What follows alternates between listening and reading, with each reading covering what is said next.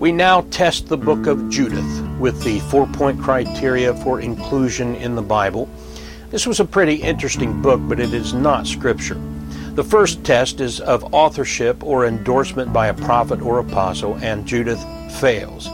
It was written around 200 BC, more than 2 centuries after the Old Testament canon was closed, and about 300 years after the events in the book itself. And its author is unknown, although some claim that it was the high priest Joachim, also known as Eliakim, who wrote it. But that's just a claim invented by the fact that he is believed to have been the high priest during the time of these events. But this book wasn't written when the events happened, and Eliakim was long dead by the time Judith was written. It's certain that it was not written by a prophet or endorsed by any prophet, as they were all dead by the time this book was written. And neither Jesus nor any New Testament author quotes Judith as an authoritative source. The second criteria is the infallible, perfect precision of its doctrinal contents and prophecies, and Judith fails. The content of Judith contains elements of truth, as do all good forgeries, counterfeits, and fictional novels.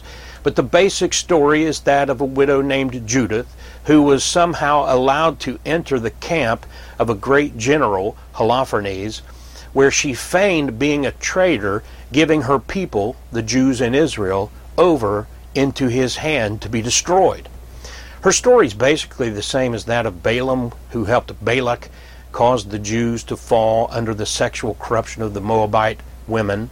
But in this story, Judith lies and deceives until she gets the opportunity to murder Holofernes and then send his decapitated head to the camp of Israel, which then was supposed to have caused the Assyrian army to flee.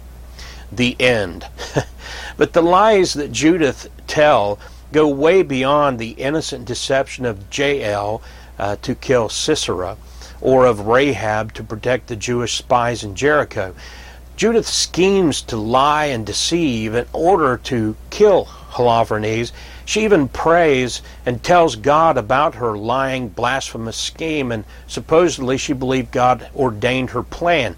Judith was guilty of using God's name in her lies, which is also utter blasphemy.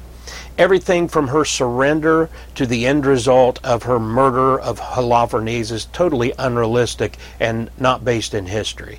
It's most likely that a beautiful female walking up to the front lines of the Assyrian army would have been used and abused for their pleasure and not ushered in to speak to the commander-in-chief.